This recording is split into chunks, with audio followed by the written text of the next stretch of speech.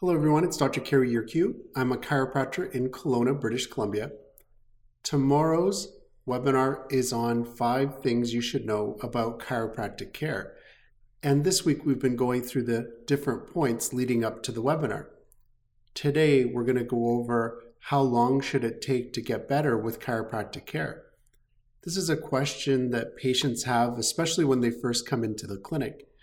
And what it requires is a proper assessment and a proper diagnosis. So as a chiropractor, we want to do a full history to understand the background of the problem. We want to do a proper assessment, which includes the posture, alignment, function of the spine, including any neurologic and orthopedic tests.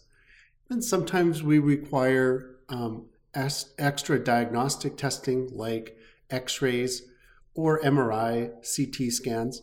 Once we understand what the problem is, then we can give the patient the diagnosis and then give them a plan of management. How are we going to treat this? How long is it going to take? How many visits?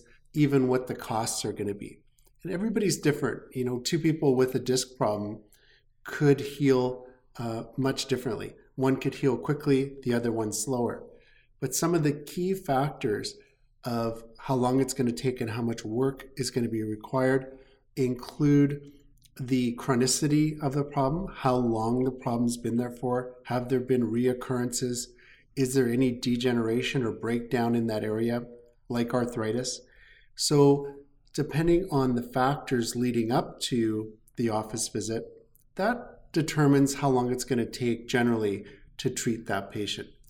The patient's willingness to participate in the recovery, if they're willing to do stretches and exercises, change their lifestyle, work on their posture, that's going to help shorten the duration of the treatment plan.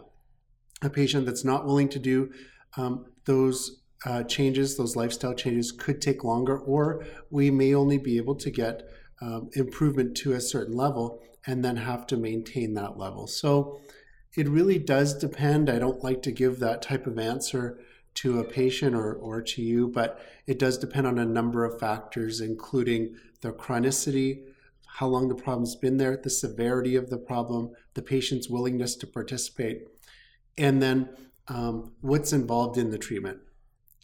Thank you for joining us today. I look forward to seeing you tomorrow at our free webinar at 12 noon Pacific.